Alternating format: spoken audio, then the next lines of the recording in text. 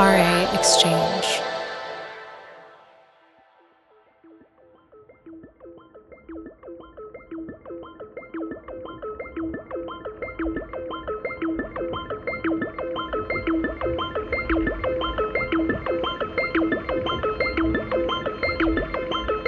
Welcome to Resident Advisors Exchange.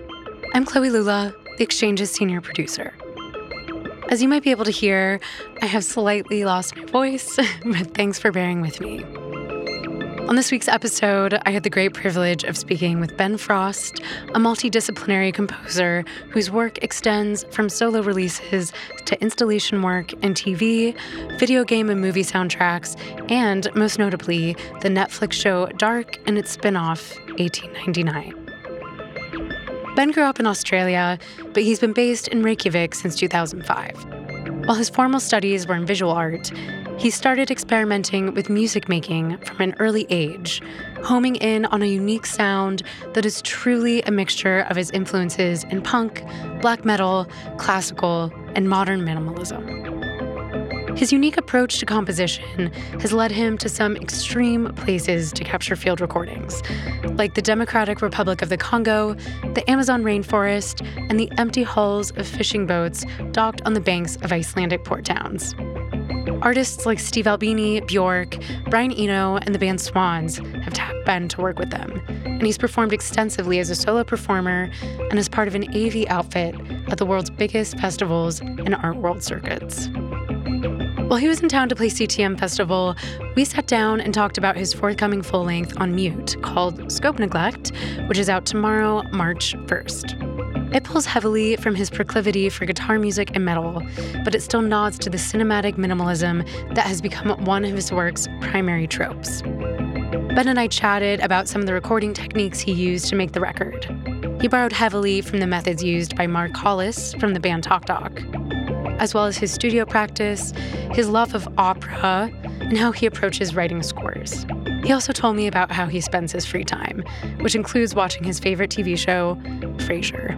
Actually, at this point in time, I do recognize the idea that in order to kind of make the thing that fucking slaps, it sometimes does require lying on the sofa, eating cereal, watching Frasier for 3 days, you know? It was such an immense pleasure to speak with Ben about art making, being involved in the movie production process, and the myriad ways in which he explores recording, composition, and multidisciplinary art making beyond the confines of a dance floor. Thanks so much for tuning in. You might hear some very slight background noise on Ben's voice as we had some small issues with our microphone connection during the time of recording, but I guarantee that it's worth the listen nonetheless. Without further ado, here's the one and only Ben Frost.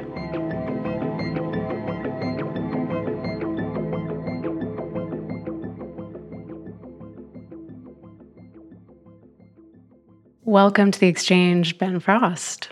Thank you. How are you doing today? I'm doing okay, yeah. You performed at CTM over the weekend, right? How did that go? It was fun. Yeah, it was a lot of fun. Mostly a lot of sense of relief. You know, apart from being a new show that has all of the kind of the machinations of a new show and new music and new people and all that stuff, that it's technologically kind of, there's a lot of bunks that needed to be ironed out, and I think we're sort of on the upswing now. So I apologize, I was not there because I had to travel this weekend, but was it your first time performing this iteration of the show? No, I did a couple of kind of, let's call them research shows. Okay. In October, but yeah, these ones, it felt like these were definitely the first ones where it felt like, okay, I can see what this is now, you know. Well, I know there was a really big visual component to it, and could you talk about that a little bit, because I know you were working with a visual artist. I'm working with a really incredible visual artist who's actually based in Berlin. His name is Tarek Bari. We met many years ago, actually, and I've been a huge fan of his work for a long time. And we sort of started a conversation. The initial conversation I sort of had with him was more about lighting and less to do with sort of video, I suppose. And I think we just kind of found each other at the right moment, because I think that's sort of, it's this sort of juncture between light and video that sort of is really where his interests lie. I think the two of us are, in our own ways, very interested in sort of bridging the space between the visual and the oral experience, but also just on a really practical sort of technological level. I mean, he's running, for example, his entire sort of show also from Able's Alive, which is kind of a pretty wild step. So it wasn't like a traditional lights and music show. It was like a... No. There's a lot of different layers of connection. Okay. And sort of, pretty complex connections in that the way sound and image are kind of talking to one another. Yeah, it's multi-layered, but at the same time not scripted. So it's the sort of open improvisations. So cool. Okay. I had assumed that you were performing your new album, Scope Neglect. Is that what you were performing, or was it kind of an iteration of the material for the album? Well, it's definitely like using that material as kind of the departure point, already rapidly sort of becoming its own thing. Collaborating with people is always, exciting, but like what that combination is going to be. I mean, I've never really been interested in that thing where you just have people play it as written or something. My approach to collaboration has always been sort of about the whole person, not just about their ability to play a certain part, something. So, bringing in this guitarist, Greg Kabaki, I'd never met before. We had no previous relationship. So it was a brand new collaboration, and just learning about one another as humans is as much a part of it as, the chords. Yeah. You do a lot of collaborations, and I want to get into that. But I know that in writing your new album, which is coming out on Mute, you collaborated with an engineer who works in a studio in Tempelhof, right? And you experimented with a lot of different recording techniques. Could you talk about that a little bit?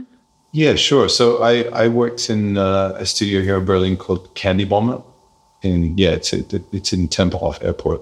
The man behind that studio is an amazing character called Ingo Kraus, who I was introduced to through Swans, working on the Swans records. So the last 3 or 4 Swans records have all sort of been through his hands and through that room. And, I spent quite a bit of time in there. And it just occurred to me that the kind of record I was wanting to make, it just felt like he was the right person. He has a really unique set of ears, and he has a very interesting sort of patience that he has with music that I find interesting. He was the first person I kind of thought of to bring in as a collaborator to kind of to capture the thing. And I felt that it'd also just be fun to work with him in that context as opposed to as a part of Swans. It's interesting because I don't think very many people work with recording studio engineers in a traditional sense so much anymore. Is that like a typical practice for you, or is that new for this project?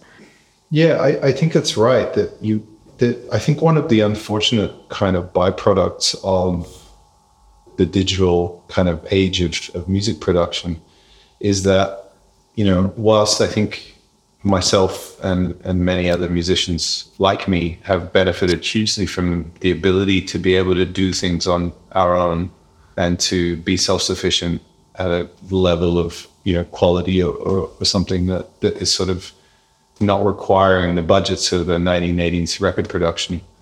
One of the kind of effects of that has been that there's a vast pool of knowledge embodied in somebody like Ingo, who's been working in that environment since the 80s. Like they were there and went through that whole sort of transition. And there's a wealth of experience there that is, I think, particularly in regards to maybe the more sort of producer side of music production, like people that were working with computers and making computer music. Unless you're in a punk band or something, you probably not necessarily going to interact with that world in the way that you would have had to or needed to 20, 30 years ago. And so it occurs to me that all of that exists. Like, I really want to sort of make the use of that. I think the presence of a mind like him or someone like Steve Albini, who I worked with on the last record, being in a space with those people, it's a hugely valuable resource. And I've learned so much. Yeah. I think when you're an artist, it can sometimes feel very difficult when you're so close to the creative process that it's really valuable to have somebody who's outside who can kind of direct a little bit and bring their own specific insight. But I know you worked with some recording methods used by Mark Hollis from Talk Talk. What were those? Yeah, so Mark Hollis, the lead singer of Talk Talk, they made some recordings in the late 80s and early 90s with a record producer called Phil Brown, British engineer. Those recording sessions have a particular resonance with me and a lot of my friends. They're quite unusual recordings in that, on one level, the two Talk Talk records, the last two, Spirit of Eden and Laughing Stock, have kind of a bit of a cult following among many musicians. Spirit of Eden is one of my favorite albums of all time. So as it should be, mine too. But the technical aspect of it that you're sort of referring to is that Mark and Phil were bringing in musicians, improvising musicians, and bringing them into a situation and playing for them sort of the beginnings of the song, but very deliberately and methodically playing only aspects of the track to them. So they're in the studio, harmonica player or trumpet player, whatever, putting them in headphones and only feeding them certain parts of the arrangement. So maybe during the take, they're only hearing 20% of what's actually there, but then asking them to respond to that as though that were the whole thing. And of course, then they take that recording and then they reset the whole thing and then make a new arrangement of a different set of elements and have the musicians respond to that. And so then you're building up these takes from the same musician, the same performer, and sort of building up this layer cake of phrases and improvisations to the underlying music, and then saying thank you very much, sending them away, and then over months and weeks and really sort of methodically going through all of that and choosing different parts of each take and stitching them together as though they're one. And so you get this very strange result wherein something that feels very much improvised also has a strange sort of flow to it, wherein there are melodies and harmonies being created that actually were not intended. They're sort of constructed. And that really resonates with me in that it's kind of taking things that are not in and of themselves by design, but sort of making design with them in a way. That's really interesting. Have you done that before in a recording process? Or? I mean, I think in some ways I've always kind of done that, but with this, it definitely felt more deliberate, for sure. Last night, actually, I watched this documentary called American Symphony about John Batiste. But he wrote this piece called American Symphony to be played at Carnegie Hall, but it used kind of a similar methodology where there are all these different parts written that were improvised, and like a huge part of the live performance was just him improvising on the piano, and he had people playing from different like indigenous groups and playing their own music, but it wasn't really notated, and fascinating approach. You use a lot of really different approaches in your compositional style, and I wanted to talk about that a little bit, pivoting a bit into your soundtrack and scoring work. You have created original soundtracks for some very impressive productions. The Netflix series Dark and its spin-off series 1899. I guess it was one season, not really a series. And then you also wrote the score for the movie Sleeping Beauty and I think at least 5 more films and TV series. I mean, quite a lot. So in the score for 1899, I read that you fed the soundtrack that you wrote through the empty hull of a boat and re-recorded those sounds just to create a kind of reverb chamber. Can you talk a little bit about that? Yeah, absolutely. The nature of that score was, the conversations began very early with the director and myself about the kind of score that he sort of wanted for this, and that I definitely agreed, which was this thing that was really sort of pushing back against, because the way that 1899 looks is that it's ostensibly a period drama. It looks like Titanic, it has people in period clothing and they're stuck on this boat, and it's this big sort of immigrant mix, multilingual, multi-layered sort of ecosystem. And the director was regularly sort of referencing the score for Akira, which I'm a huge fan of as well. And he loved that score, and he was like, this is kind of how I imagine this thing. And what I sort of pointed out to him, which I found fascinating, was that I think part of the reason he was so drawn to that idea was actually in the production of that score, wherein it was sort of a pre-internet multicultural collaboration where, files were being exchanged literally by mail and all sort of be pulled in from different parts of the world and assembled in Japan, sort of building this thing where you're sort of throwing all of these different influences and styles of music into a sort of a melting pot, as it were. And I think that, on the back of that conversation, we sort of, it became very clear to me that I wanted to do something that kind of was pulling on that same thread and going around and sort of almost a sort of Alan Lomax sort of approach, like really going and meeting people on their terms.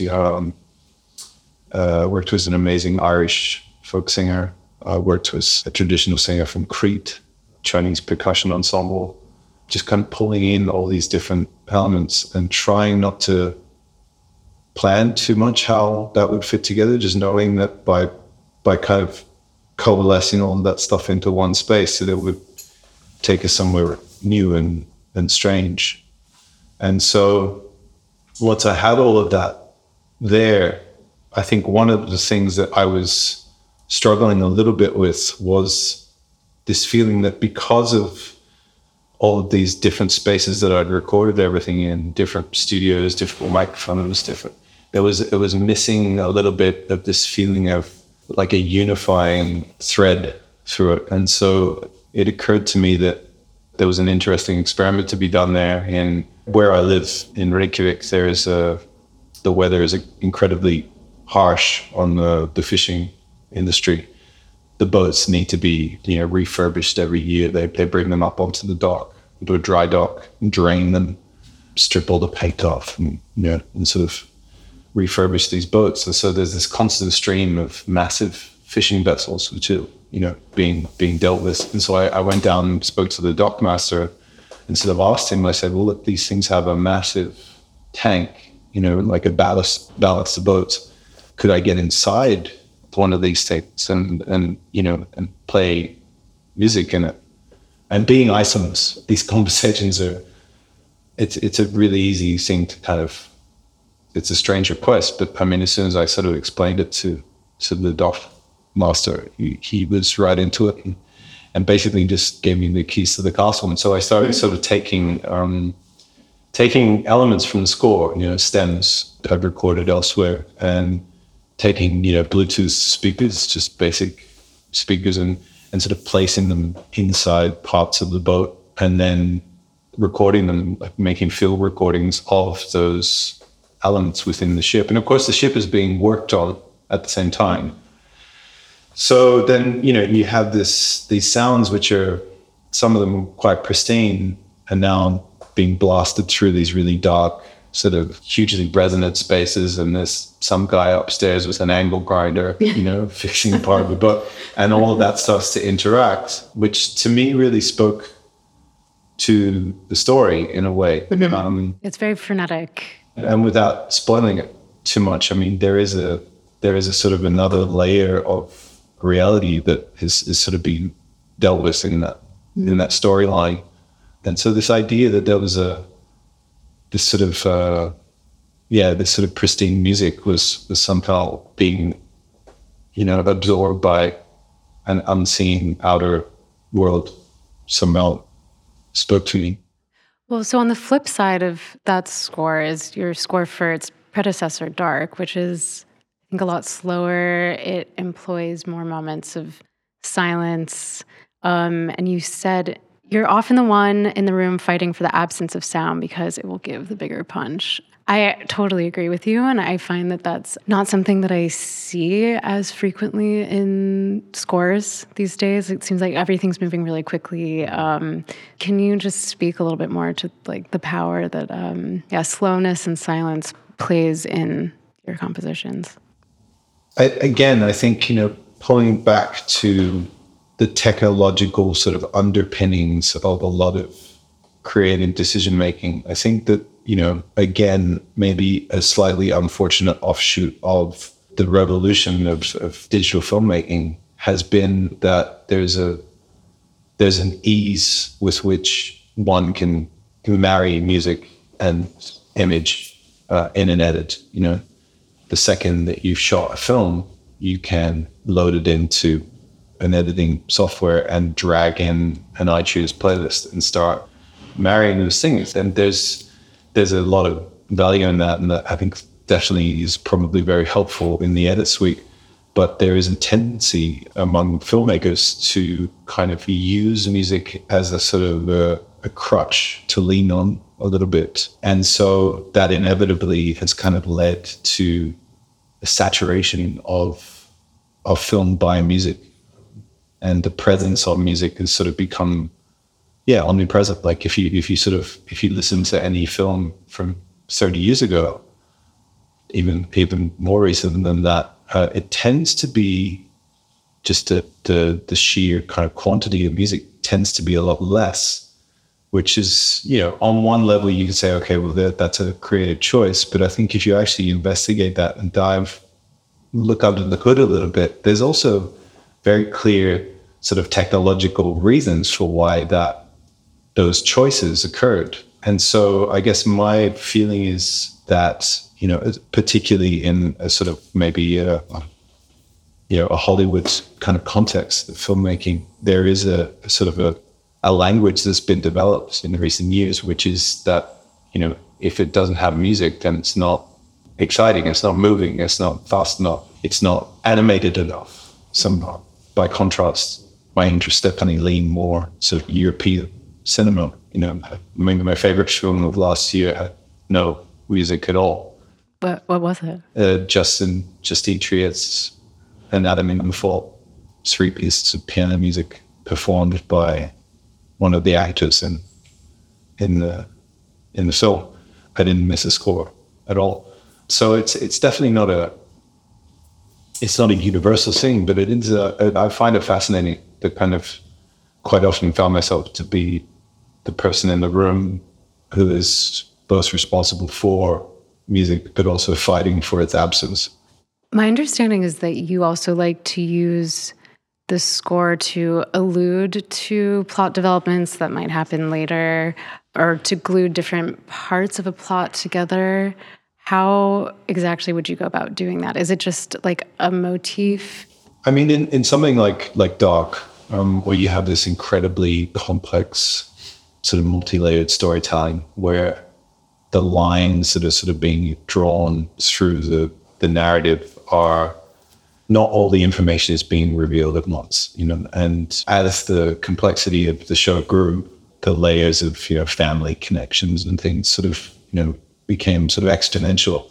I really felt strongly that my role in that was to sort of maybe underpin some of that complexity with something that people could sort of lean on a little bit, emotional. And I really have the feeling at this point in time that I'm very grateful that people like that music so much, but I think there is a part of the reason that it resonates so strongly with the fans of the show has been that maybe people have felt that they can sort of trust the music in a strange way, like maybe where other elements of the storytelling are sort of playing with you and toying with you, and then that's what's kind of fascinating about the story. It's telling you where you are and telling you who you're talking to, who you're listening to. I mean, my favorite composer was always Bernard Herrmann, and I feel like he was very good at that in sort of leitmotifs, making music for a character and allowing that music to evolve as the character evolves, but sort of always pulling you back into the right pocket. Well, I wanted to ask you about that. Just, we don't have many composers come on the exchange. I find it so fascinating because it's honestly like an area that I would aspire to be in at one point. But what is your strategy when you sit down to compose a score? Because it seems like such an incredibly overwhelming task. I mean, do you first think, okay, I'm going to come up with the recurring motif for this? Or do you think in terms of, okay, I'm going to come up with a sound for this character? Or in your mind, how did these pieces start coming together? Look, I can only speak for myself. Like, working in that role, it would be sort of dishonest to suggest that I knew what I was doing when I was doing it. It's very easy now to sort of look back and say, okay, yeah, that was clearly like the scene for whatever.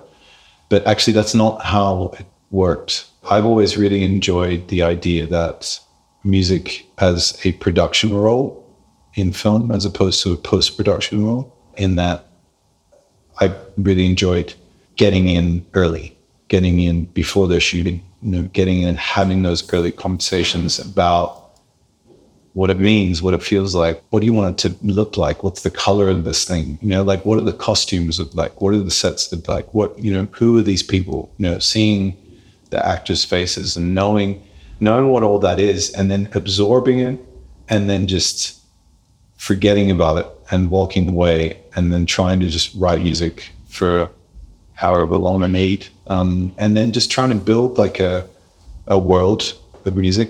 Maybe it's easy to sort of think about it as an album, if you like, and then I sort of hand that over to the filmmakers and say, like, this is what I'm thinking about, like this is what I kind of imagine this feels like. And then one thing I did with Dark specifically was to very deliberately title things in a vague way. So I never delivered anything that was like Jonas's theme, or I never said to them, this is what this is. I have always left open the possibility that they could listen to it and they could respond to it in a way that maybe I didn't see coming, because then there's the possibility that like it comes back at me in a different way, and most of my favorite film music, I think, over the years has been where there is this feeling that the music and the image haven't really ever talked to one another until the moment they're like in the same room. Does that make sense? Yeah, they sort of get squashed together. It reminds me a bit of an interview I saw Hans Zimmer give, where he said when Christopher Nolan gave him the brief for Interstellar, he didn't tell him anything about it being a space story. He said it was a story about a man's relationship with his daughter. And so Hans Zimmer came up with this like very kind of somewhat simple, like 3-note motif that became that is the score, like the main score of Interstellar. It's not like some big epic, space thing. Yeah, I mean, I know that story as well, and it resonates with me for sure, because I think what a thing looks like and what a thing feels like aren't necessarily the same idea. And within music, working, particularly, I suppose, working in in a way where I have definitely an attraction to pretty extreme kinds of sound, but that's working on the way it works on your ears and the way it works on your heart can be very different, you know. Mm-hmm. So yeah, the kind of the space between those things is really where the drama is, I think. And I would sort of make the argument that the further apart you can pull those things in direction from one another, the bigger the space between them, the bigger the void, and then the bigger the sort of the bigger the potential to kind of put yourself into whatever that is that you're feeling. You bring yourself into it as a listener or as an audience. The payoff is bigger. Do you have any like dream directors who you would want to write scores for? Oh, the list would be very long, I think, but inevitably, the more sort of single-minded, strange the idea, the more sort of appeals to me. Yeah, and a lot of my favorite directors tend to be Europeans. Yeah, I mean, I love Koreans and love to work there at some point. I mean, a lot of my favorite directors tend to be women. Yeah, it's a weird coincidence. There's definitely something in that. Well, I'm excited to see who you end up working with next. I wanted to return to something you said about being attracted to extreme sounds because you've notoriously traveled to some very extreme locations to capture field recordings. You went to parts of the Amazon rainforest in Brazil. You went to some active volcanoes in the Democratic Republic of Congo. Why do this when you could theoretically download a trove of recorded sounds online, which I know it's not the same thing, but these are pretty intense places to travel to. So, well, firstly, the context of a lot of that is that I work with pretty extensively with a visual artist called Richard Montz. You know, I've had a relationship now for more than 10 years working with him on projects, you know, his film projects, which it manifests as these sort of large-scale, multi-channel sound and video installations. So sort of, you know, non-linear filmmaking in a way, like using all of the production qualities of a feature film, but to a different end, I suppose. And so, you know, in the context of those projects, you know, I spent quite a bit of time in the Democratic Republic of Congo. That was a long time ago now. For a few years there, 2013 through 2015, we were documenting various aspects of the migrant crisis in Southern Europe, the Middle East. I embedded with the US Navy on an aircraft carrier in the Persian Gulf whilst they were bombing ISIS positions in Syria. That was, you know, sonically, obviously, like a really intense environment, very strange to be a part of. But, you know, the physicality of the sound world there is pretty well like nothing else on Earth. Yeah, and then, you know, this most recent project, Broken Spectre, like working, documenting various aspects of environmental crime that occurred during the Bolsonaro regime in Brazil. Traveling through the Amazon, up and down the Trans-Amazonica with Richard, documenting various aspects of that thing. So that included, you know, working with like a lot of recordings of fire, illegal logging, illegal gold mining. The most interesting part of that project for me was sort of after the discovery of, you know, learning that the biomass of the Amazon, estimated that 90% of the biomass, that the animal biomass of the Amazon is insect life, and to a lesser extent bats, both of which are largely unseen. You know, when you're there, they're either nocturnal or tiny and invisible.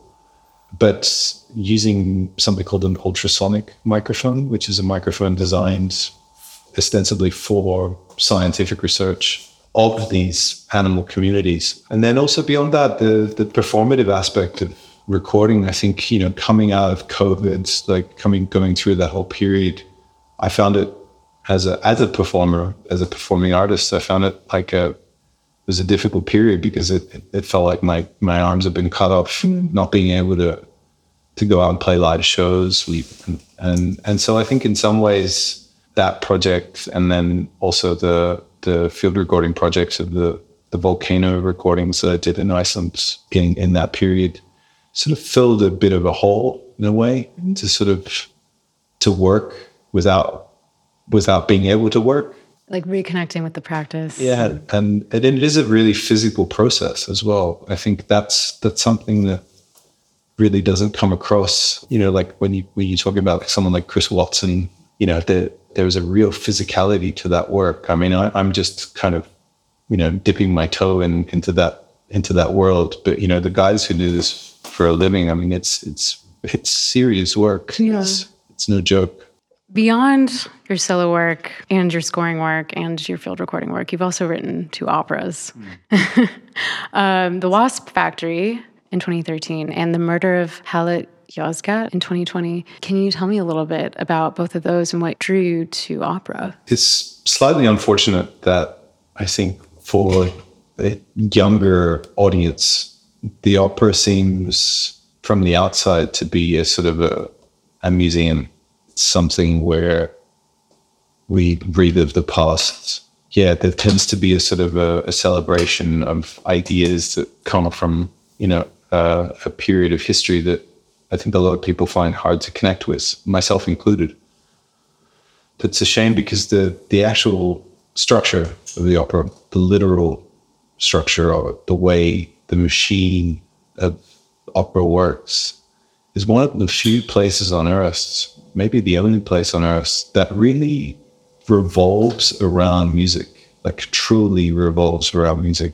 You know, the storytelling through music, it stands on its own. It's not a soundtrack for dance. So it's not there to fulfill the needs of the song. It's telling stories with music, and the entire sort of apparatus of the opera house itself is there to embolden music, you know, the way it sounds, the way it looks, the way, you know, the thing is presented, costume design, set design, the whole thing revolves around the orchestra and around the needs of the singers. In that regard, it's a dream space to work in, because all of a sudden, all of the ideas that are swimming around in my head, they're able to be kind of, you know, brought to life, literally, on stage. And so with a piece like The Murder of Halit Yozgat, which is based on not on a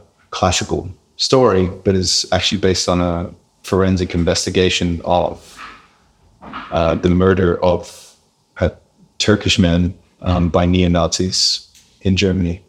It's a contemporary story. Unfortunately, it's all too relevant, especially now. And the culpability of a Secret Service agent, or the culpability of the German government in kind of facilitating or at least not helping that kind of crime to occur.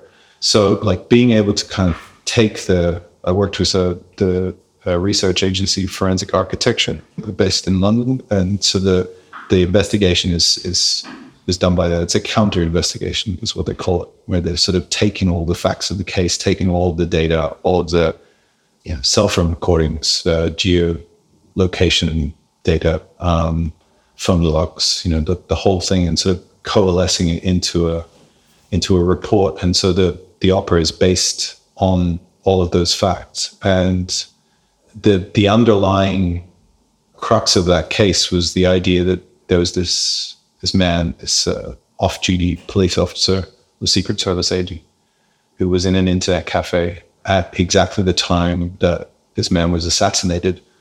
And he claimed not to have heard the gunshot, not to have seen the body.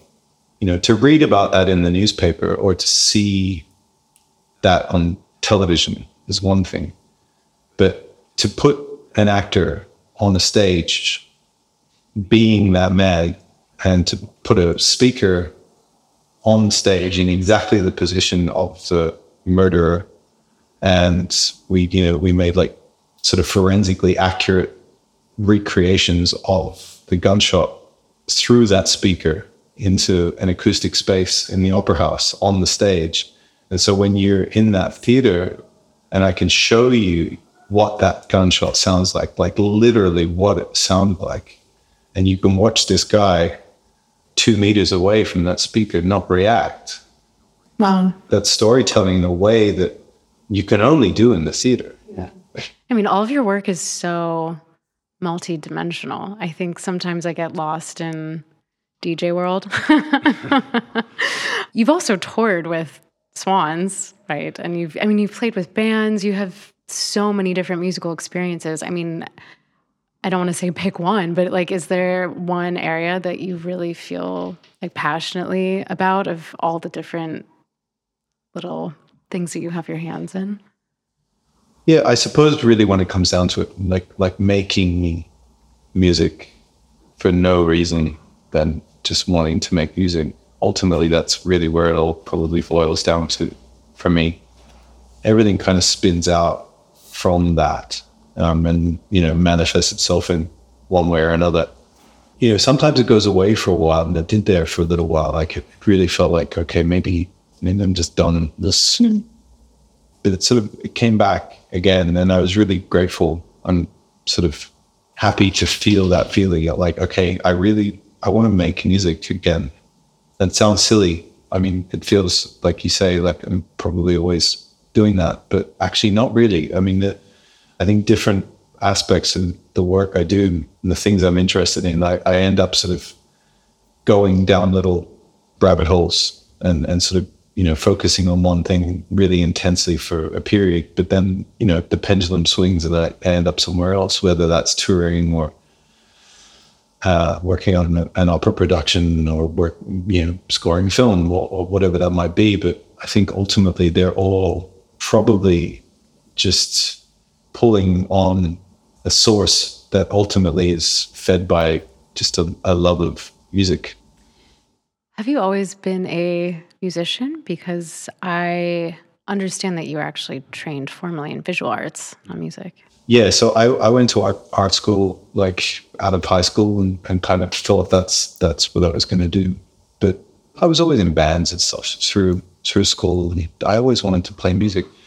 I think the way that it sort of, at least for me, sort of manifested as the thing maybe it is now is the reliance on being in a band when you're a teenager where, somebody gets a real job and gets a girlfriend or whatever. And people tended to want to do other things. When I found myself ending up sort of being like, well, I still want to do this. So, get a computer. Then that sort of snowballed into, making music in computers. And then very rapidly it became far more interesting to mess with things inside that world than it was to just record into them as though it was a tape machine. That started to really push, like the playing with the fabric of sound and playing with the sort of physical shape of sound and the ways music, the elements within music, melody and harmony and texture, the way all these things kind of interact. Right? I found myself, really feeling very at home in that space, like playing with the toys of a sound engineer, but actually not being interested in the functionality of them as much as the way that you could make things interact with other things, like to kind of create these organisms where shapes would kind of push and pull against one another. And that really took over, any interest I had in being a painter or something, because I was sort of doing that. Yeah. Well, the way you speak about sound and music, it makes sense that you come from a visual art background. Like it almost is like a form of synesthesia, like seeing sounds and textures fit together. And I can hear that in your work as well, as that's kind of your approach. I mean, but do you play an instrument as well? Or are you still mostly working within the computer and manipulating sounds that way? I mean, I play a few things badly. Still probably lean on the guitar as a thing to go to, and piano. Those are the two instruments I sort of learned. I didn't learn them enough. Sometimes wish I'd learned them better, but I was probably too impatient. So, I do have instruments that I sort of am drawn to, but I think there is maybe a slight lack of sort of idolation or respect that I have for particular instruments, which is definitely part of the reason I do the things I do, because there is a lot of hierarchy, like in music, and the value of certain things within music that I have problems with, particularly in regards to orchestral music. Mm-hmm. There's a financial aspect to that. You work with an orchestra, it's really expensive. All the things they're playing are really expensive, and therefore they're somehow of more value than the, thing that you recorded on the Tascam recorder and, with the Focusrite, thing that you bought at Guitar Center or whatever. Do you know what I mean? And it sort of creates this strange sort of economy of scale that affects the way we think about the value of music. And I think I sort of reject that and always kind of have, not in a really conscious way, but just like I find this just as interesting as that. And the way that those things kind of pull against one another and not allowing one to compromise the other, but to actually find, I think the in its best moments, the thing my music does well is that it kind of creates a space where things that maybe don't, belong together can exist and not be compromised by one another. And the further you can pry apart the space between those things, there's an open, like a sort of void forms between them that, that's where the listening experience is, for me. That's like the unknown bit in between.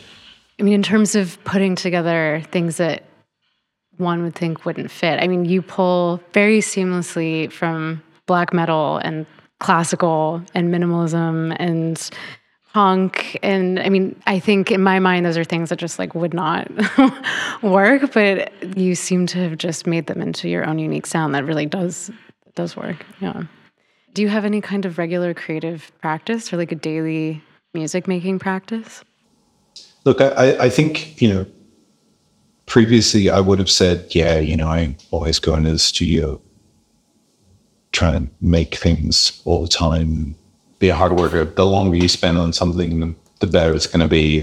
And I think there's aspects of that ring true for me still. But I think actually at this point in time, I do recognize the idea that in order to kind of make the thing that really fucking flaps, it like sometimes does require lying on the sofa, eating cereal, watching Frasier for 3 days, like, and I recognize that in myself, like more now. I think it's pretty important to kind of recognize when the battery is empty, Yeah. From experience, I know that rest and reflection is really important instead of just like banging your head against a wall sometimes. So what are you working on now? Like, what direction do you see yourself going? Yeah, no, I mean, there's a few things hovering in the air. Some of those things might happen, some of them won't, undoubtedly. I mean, the film thing is always like, it's a funny world that I really try and keep a bit of an emotional distance from that, because I find that, as soon as I'm talking about a project in that space, that it inevitably sort of it takes up a little slice of my brain, and then when it falls apart or takes too long or something, it's sort of in hard drive space that I could have otherwise used. So I don't know if that makes sense to anyone but me, but I think the thing I'm kind of most excited about right now is kind of actually more in a space in which music and sound are sort of existing in a physical space that is not time-based and not performance-based. So that is, sort of installation work, I suppose, is the best way to describe it. Working with physical speakers, working with, physicality of rooms and you know, and something more sculptural. So it's something that can be navigated around, and that can be touched, and sort of has a spatial sort of physicality to it. That's definitely where my interests are at the moment. And I think that it's kind of an exciting time for that, because I think also technologically things have kind of now finally at a point where the kinds of conversations I want to have about, you know, how sound interacts with the space and with an audience, you know, like I think a lot of sort of like early interactive stuff felt clunky and sort of really scripted, you know, but now it feels to me like there's a way that I can see myself kind of working more in that realm, because technologically we're in a really exciting place with, you know, with music software and with AI as well, mm-hmm. that we're sort of making things that it's sort of you building the beginnings of an ecosystem, but you're not defining the exact way in which they behave. And that for me is like it's a really interesting space we're in. Well, I hope that I get to catch your next show wherever that happens. And I really wish I made it on Friday. So your new album leans a lot more into your influences from black metal, I think, than a lot of your other work. So what drew you to this sound right now? The thing with that record is it feels in many ways like maybe a reaction to film music in a way. I'd spent a lot of time since the last record kind of really pretty immersed in that field. And there's a seductive element to, you know, writing to somebody else's narrative. It makes things easier, and it becomes an easier way to work. And so, you know, and then with the pandemic, I sort of, like every other artist I am, sort of tried to really embrace this idea that, okay, this is all this free time, and, you know, and use it to get back to work. And, you know, but I really struggled through that period. I know some people had a great time like it, but I struggled with it because it really felt like I was sort of handicapped, and I couldn't do things the way I'd done them previously. Like a lot of my work is done, you know, in transit for whatever reason. It's always worked really well for me. So yeah, I got stuck at home, and a lot of the music that I wrote during that period felt and sounded to me like music that I wrote in my pajamas, because that's what I did. And I kind of came out the end of that, and I couldn't connect with it anymore, because it felt like, first of all, it felt like music that was connected to a period that I really didn't want to like extend beyond that moment. But also it felt like music that was really an attempt at sort of like detoxing this like huge period of, you know, film work.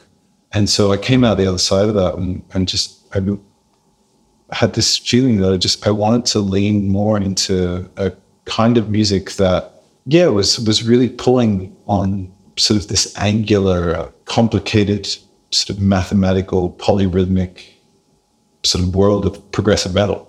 And so I started talking with Greg Kubacki from Carbon. It's an incredible band, which everybody should listen to. And I wanted to get inside that music and start kind of working out how to work with it. And so, you know, we got together in the studio in Berlin, and all of a sudden I had this human in front of me that could really kind of bring that world to mind, and we just started playing around with it. But at the same time, metal has like any genre, but metal specifically has a lot of baggage as well. There's a lot of aspects of that thing that I kind of wanted to push past and just kind of get it down to the sort of the essence of the thing that excites me about it, which is all the sort of the angles and the machinery of it kind of way. But at the same time, I wanted to stay in it for longer. And there's a really ephemeral, sort of fleeting, almost, it's like a lot of that music feels like it's racing against itself. Like it's so fast, yeah, and brief. You know, a lot of these songs are 2 minute long or something. I just want to sit in it. That to me speaks more to an idea of sort of a different kind of minimalism. Like, I think previously I would have said, East Coast, Steve Reich, Clay Branca, Reese Chatham. But I think in recent years, my ears definitely lent more West, Terry Riley, Alice Coltrane, incredible music there. But again, we're talking about baggage, just like there's also this sort of Indian mysticism thing that's kind of connected to that as well, which doesn't feel true to me. And so I think I was looking for a way, maybe somehow to again, the way something sounds and the way something feels are not necessarily the same idea. And so trying to make a kind of maybe meditative space that would, because I think sometimes the way that people perceive my work is they hear what it sounds like and then make a decision about what it feels like because of the way it sounds. And so one of the ways I wanted to address that was to sort of, if you stay with me, the way you're perceiving this sound is going to change. By being exposed to it for longer, there's a way that can kind of perceive it differently. And that which sort of feels aggressive, like gives way to something even sort of transcendental in a way. What is one great lesson you've learned from your career? And it can be a personal insight or it can be a professional one. There is an idea that over-specialization is what killed the dinosaurs, right? So that speaks to me, has always kind of spoken to me as this idea that just doing one thing and just identifying yourself as one thing feels like a really easy way to have a rough time, And I saw that with, as I'm sure you did during COVID, those friends who are DJs, amazing DJs, like in a world where there's no COVID, that was fine, But as soon as the asteroid hit and you couldn't play in a club anymore, that's a dangerous place to be, And so I suppose, maybe one thing that was very clear to me as a result of that, cataclysmic event was that those who are kind of working in different ways simultaneously and being open to collaboration, being open to like what comes in from the world, even if it doesn't fit this narrow band of, interest or whatever, that like that's actually a really healthy way to be. And so I think I've always tried to sort of always be open to different ways of working and different people, and always trying to keep collaborating, even though it's, sometimes really hard and it seems often it's a much easier thing to just work on my own. The challenge often I think is to keep reaching out to other humans and to keep kind of pulling more people into your sphere and more influence and just keeping curious. That's a great note to end on. It's been a pleasure speaking with you. Thank you very much.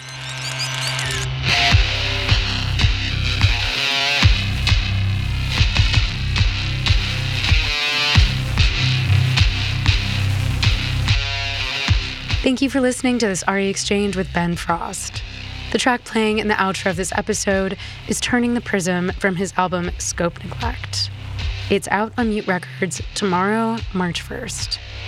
If you liked what you heard, please subscribe to the RE Exchange wherever you listen to podcasts and listen to our full archive of conversations on ra.co or on SoundCloud at ra-exchange. Until next time, take care.